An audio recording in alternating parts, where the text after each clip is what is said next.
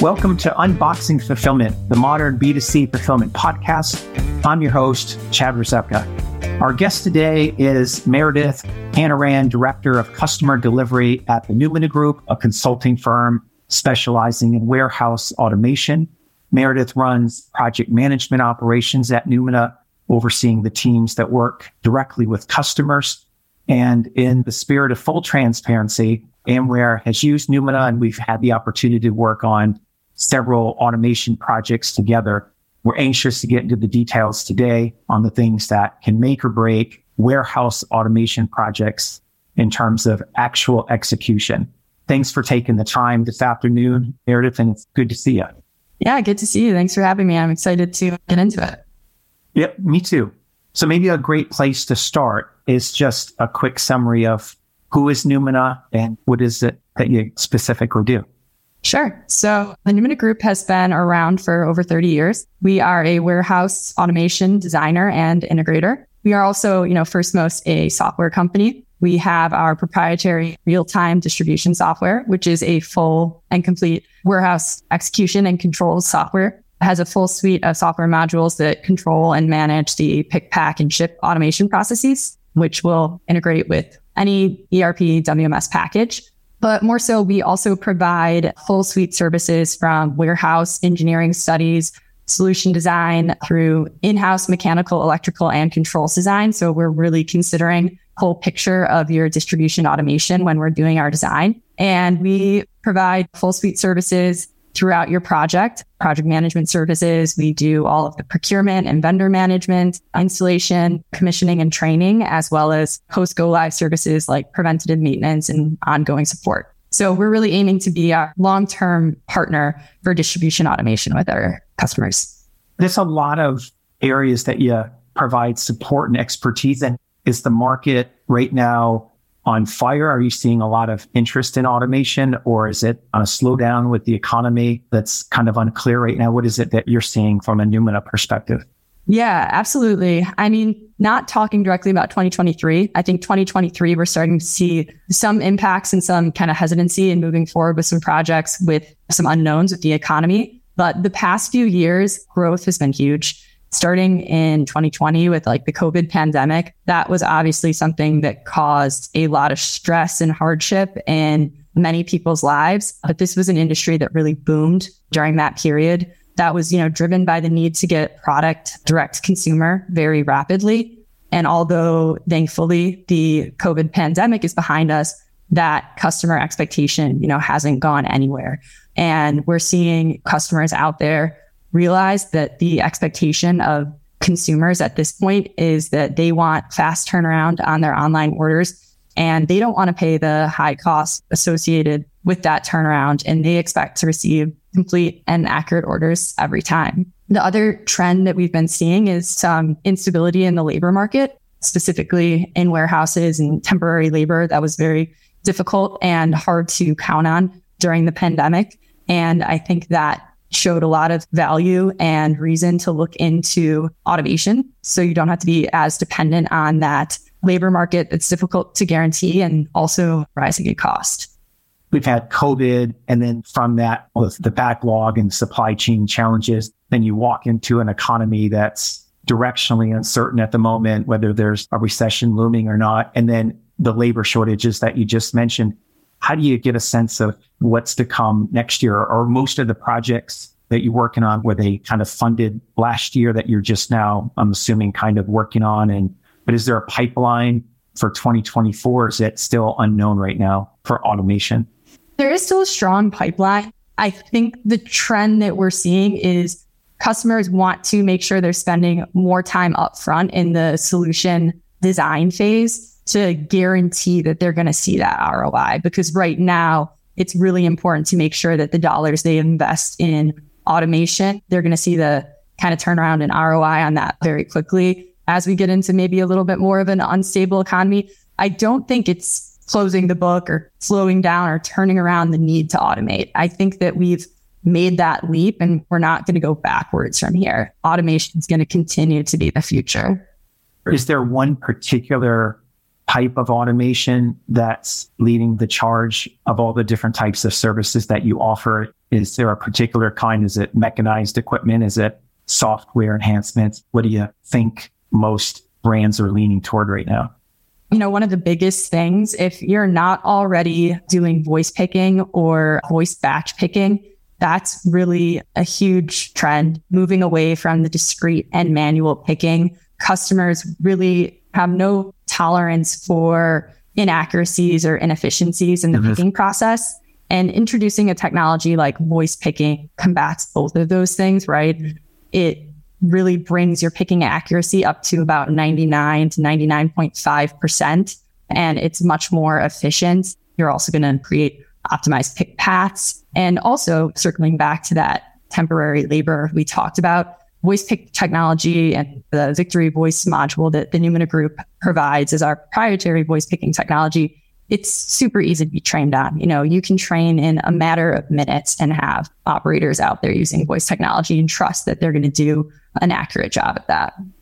So you've probably had, I don't know how many, I'm sure hundreds of different designs, projects that you've led throughout your career. Are mistakes still pretty rampant that brands or 3PLs or customers still experience? And I'm just curious, what mistakes do you experience when a customer decides to get into automation and take on a project? Where do the mistakes occur?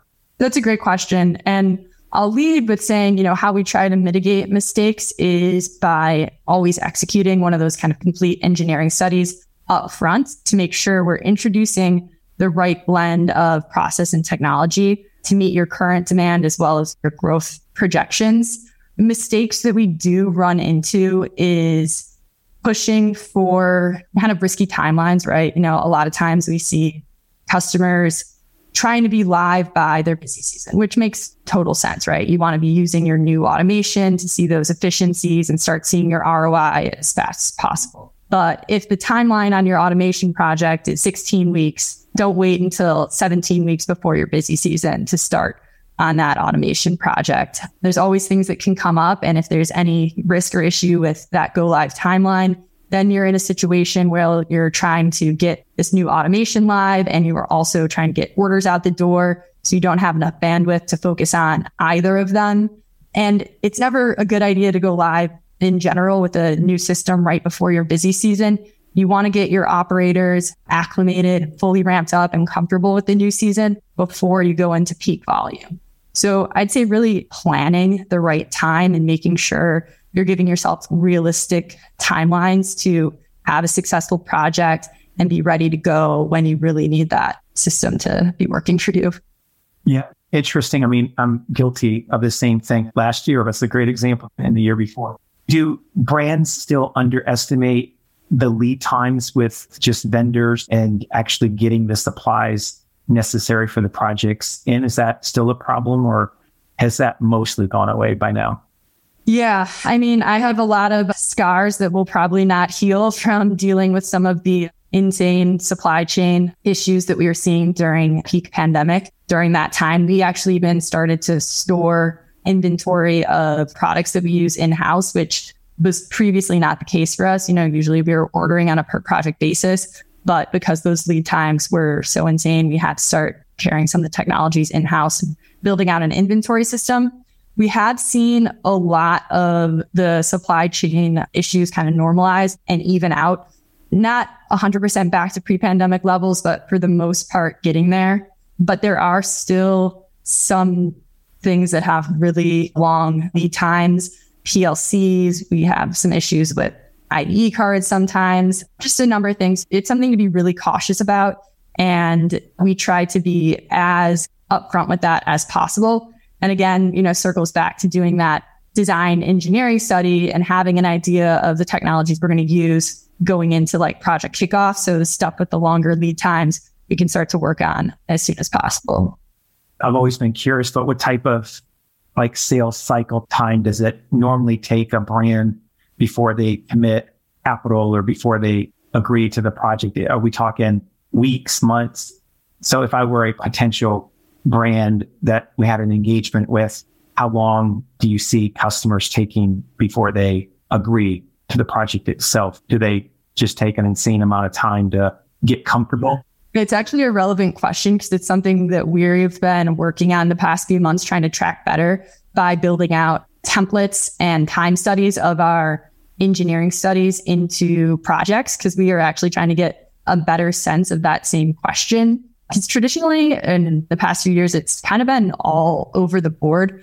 We've had customers do design study and sit on it for a year and then come back and engage with us. And we've also had the opposite, 2 weeks from getting the contract in front of them, doing some negotiations and proposal is signed, and we're moving forward. So it can kind of be all over the place. And it's actually one of my projects I'm working on now to get a better sense of that. You need a project for the project. Yes. Yeah. A project for the project. Yeah. Because I think when you just referenced that about the go lives and that being one of the biggest challenges was just the project being poorly placed when it goes live in front of peak and not having familiarity beforehand. I think that's part of the problem, is that brands kind of think about it. They like the solution. They spend all this time getting familiar with it. And then for whatever their reasons may be, maybe their budgets, or they're just afraid of commitment. And then they hold the conversation until the very last minute before they hear that, hey, you've got to get this project started if you're going to make your go live date, where they just had months that were lost, I feel like, just for your commitment. I think a trend that I've seen too is, if we're looking at the calendar year in Q1, right, is usually when new budgets are coming out traditionally, and all customers are obviously the same, but you have your budget for the year, you start to engage in looking into a warehouse automation provider. Maybe you put out an RFQ, or you decide on a partner that you're going to do an engineering study with. By the time you get engaged in that, it's March. By the time you finish, the design study, June, and now we're only a few months out from peak season, and you want your automation system this year. So I think part of it is just the nature that these are kind of longer timeline projects a lot of times. And if you're looking at the calendar year, if you're not kicking it off until mid-late Q1, that's already difficult to guarantee you have, your automation project live by Q4. And keeping these brands going. Shifting gears for a second, I also think companies don't always have what you need to put the project plan together, like throughput, order level detail. Do you struggle getting that from brands, or is your experience different? Like you have the majority of what you need to put a good, project plan together? That's actually a great point. And it is somewhere we get stuck during our engineering studies. We need to have a good benchmark of your existing operations to be able to finish everything we're doing in our solution and design and recommend a full solution for you. And it is somewhere that we kind of get stuck. We'll be asking for SKU movement, velocity, and order throughput data. We need to really be able to analyze order profiles and understand kind of peak, daily, seasonal order averages in your picking and shipping operations. And we also need to know things like priority rules and other business rules. And it will sometimes take us weeks of requesting that data and kind of working with our customer to look at their data and pull out what we need. So it is fairly common that customers don't even have a great kind of grasp on their current data. So that is a place we do get stuck. This episode is sponsored by Amware Fulfillment. Amware is a third-party fulfillment company that provides pick, pack, and ship services to established direct-to-consumer brands. With fulfillment centers in every region of the U.S., Amware supports 1 to 2 day ground delivery to 95% of the country. In short, Amware takes care of everything after the click. Learn more at amwarefulfillment.com. I experienced the same thing even when we go through RFPs with prospects of our own and we want to give them the best or the right solution, getting the data and the benchmarks to even help get a sense of how we can improve is probably one of our biggest opportunities to outgrowing brands. They just know that they're growing and they know that they need help scaling, but to try to extrapolate some of that data is difficult. And then in turn, when we have an engagement to try to put automation roadmaps together, we lack some of that. And so it's always a little bit wonky. So I think brands just don't know what they always need. They just know they're in trouble and they look to us to help, but we still are very dependent upon the data. always. Yeah, absolutely. All you brands out there listening, you need data. Okay. So do you spend a lot of time on the floor? I would imagine putting these designs together. How do you think about what's the best approach to project management? Do you go to the facilities and design them in person, or are you doing it through your own proprietary process? It's a combination, as we just talked about, doing that order analysis, getting in the Excel, and really digging into the data is super important. But site assessment is equally just important, right? We need to get on the floor. We need to see your current process for ourselves. And we will get on site for 3-5 days, multiple weeks, kind of depending on size of the customer. And we'll do this in the design engineering study. And then again, after we kick off the project. And we like to shadow the operators and the operator managers. It's really important that we collect data from them when we're considering design. And what I mean is we need to make sure we're thinking about ergonomics and operator experience. And also, shadowing the operators will uncover a lot of times processes or bottlenecks in current state that maybe the executive stakeholders that are the ones signing the contracts and controlling the budget don't really have insight into, right? That's not their day-to-day job. So we need to make sure that we're taking that on and really getting that experience, because we find oftentimes working with the operators that we catch some customers' business rules that nobody else would have thought to brought up, because right now they're handling something manually. Something I've seen recently is a B2B company.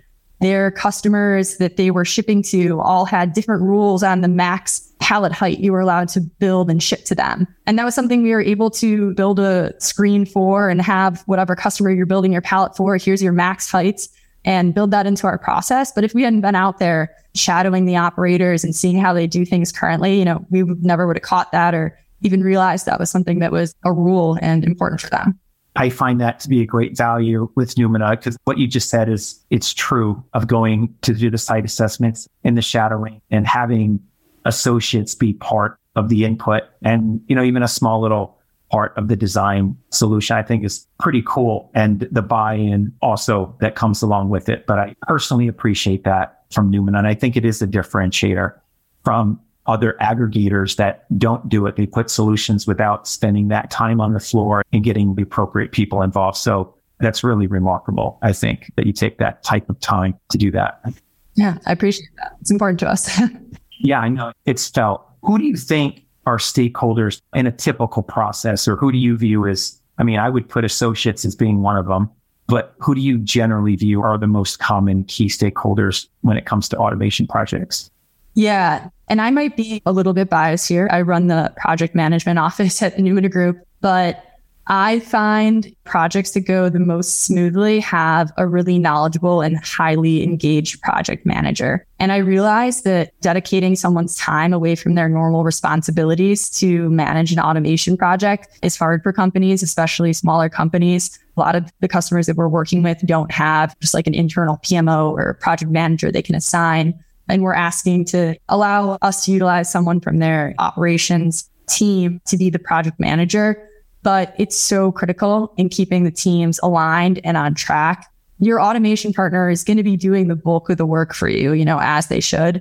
But there's a lot as the customer going through the automation project that you need to do as well. And you have a lot of customer responsibilities to uphold on your end to keep the project on track and on time. So having that project manager is super important. And then also keeping your executive stakeholders, if that's the COO or the CFO that was engaged in the contracts and proposal, making sure there's executive touch points throughout the project, twice a month, once a month, to be looking at high level project timeline and milestones. If there's any risks that come up, potential delays or change orders, we need to make sure those executives are aware right away so that we can understand how that's going to impact them and understand kind of what our options are to mitigate those risks that will be the least negatively impactful to their business and their operation. And then finally, of course, an IT decision maker is super important from the beginning, especially if you're doing any sort of project that involves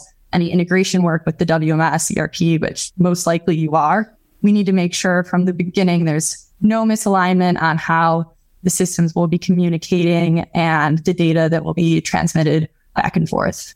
Yeah, I think the decision makers that you just referenced are probably, to me, also one of the biggest slowdowns of getting things over the finish line, is that a lot of times the wrong people are on the project calls, or the key stakeholders that are authorized to make a decision aren't there. And so you have these calls on calls waiting for decision makers who aren't on the call. And I think that's oftentimes a missed element in projects, just not having the right decision makers available. So I always like to have some kind of separate stakeholder call that's just with decision makers. All the decision makers are on the call. Let's actually get to a decision point so that we don't lose another week or another 2 weeks of scheduling conflicts. I just normally find that the ones that are key to those decision makings are the ones that don't show up to the calls. And that's just a lesson that I've learned myself along the way. Yeah, absolutely. I think that's why it's important. You have your project status call with the project manager. You guys talk about all the kind of tactical stuff, go in the weeds, and the stuff that bubbles up that you need to bring to the executives. You have a kind of separate breakout for that, because to your point, yeah, those folks are really busy and you're only going to get so much time with them. Do you normally take on projects in chunks, or like a large scale project? Are they done as one project, or do you find that there are different scopes of work? For an example, somebody's looking to put in some, conveyance design. Is that going to be bolted on over like 3 or 4 small projects? Or is it one large scale automation project? What do you typically experience? Yeah, I think it does kind of depend, right? Something like a conveyor system tends to be a little bit more kind of traditional waterfall in design and execution, just because of the nature of doing the mechanical and electrical design and the procurement.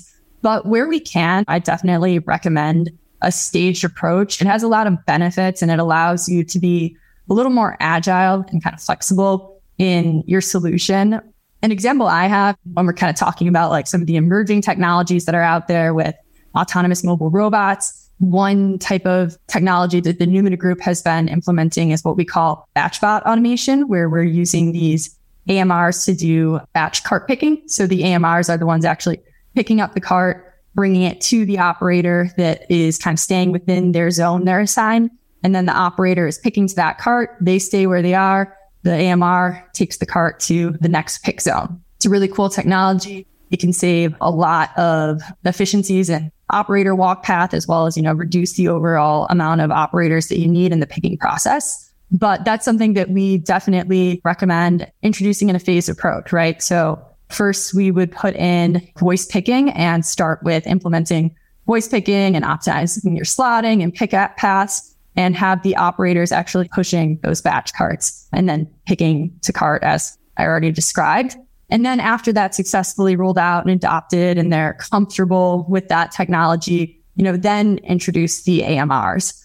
This way, the operators already know the voice pick process and the batch pick to cart process. And also they're comfortable with the solution that if the AMRs ever go down for whatever reason, they're offline for a shift, you have this kind of more manual process you can revert back to and not lose much time. And, the operators already know that process. You're big on voice picking. It sounds like kind of as a baseline technology based on your earlier comments about the order accuracy rates and maybe easy to implement, easy to train on. Is that a fair assumption that you really like that, and then kind of bolting on to the AMR or to whatever other stuff that is voice picking for you always a basic requirement, do you think? Yeah, I think across the board, 90% of the projects that we're doing and that we're implementing include voice picking in some capacity. The only projects that don't is if it's a customer that already is on a legacy voice picking system that they're not quite ready to move away from. And again, that kind of goes back to the phased approach. Even in those instances, we're kind of planning out the projects that will roll out with your old voice system, and then in 6 months, we'll move to voice. So it's definitely a staple of distribution automation. I like the thinking about the bolting on and incremental steps, because I would imagine if a brand is, you give them voice and you teach them voice picking and they see some incremental improvement, they're more likely to now have that ROI, or it's demonstrated, it's easy to implement, it's a quick win. I imagine they're coming back for more and then wanting that next level of technology. And then they get that and then the next one and so on and so on. So they incrementally show improvement versus, to your point, kind of the big project, even though it has all of it, they just don't know how to use it. It's a slower process. They get frustrated. People think it doesn't work because it's taken longer to try to implement all of these things at the same time. I like that process much better myself. So I guess leaders today that are in facilities under enormous amounts of pressure, probably even more so because other organizations might be using technology. What type of advice do you give a brand or a leader who's under pressure to increase productivity without adding enormous amounts of cost? Is it what we just talked about? Just start slow, start with something. Is that the advice you would give, or would you give kind of a different insight? There's a few different things. And obviously budget constraints is something that everyone deals with. And it's just reality, right? Like not everyone can spend millions of dollars on an awesome new automation project. And, that's okay. Or maybe it's going to be a little bit more difficult of a roadmap for you to prove out the ROI. And there's things you can be doing even if you have a very small to no budget for automation immediately. Even kind of circling back to what we talked about of making sure you have a good handle on your data currently. Like that's really a first step. And there's things that you can do to improve your processes and your efficiencies if you kind of get a handle on your order data. Something as straightforward as just making sure you have your SKUs slotted in the most efficient ways, right? So organizing your product and inventory to maximize your space and efficiency in the warehouse is going to save you time and money immediately if you can get that executed, right? A lot of companies, do you even have a handle on your fastest versus your slowest movers? Are they slotted accordingly to reduce operator travel path while picking? Something that we talk about always are making sure those A movers are in the golden zone, need a shoulder height for operators. Implementing just things like that, you're going to see a lot of instant efficiency gains. Totally agree. Where can people go to find more about yourself or Numina as an organization? You can visit our website, numinagroup.com. We also have a lot of great content on YouTube where you can see our automation solutions in action. We post a lot of white papers and blogs on our website as well as on LinkedIn, tons of great customer stories and references. So yeah, you can check us out at all those places. Awesome. We'll be sure to add a link to the podcast. Meredith, thanks again. I really appreciate the conversation, and thanks to all of our listeners. This concludes our episode of Unboxing Fulfillment. Stay safe, everyone. Thank you.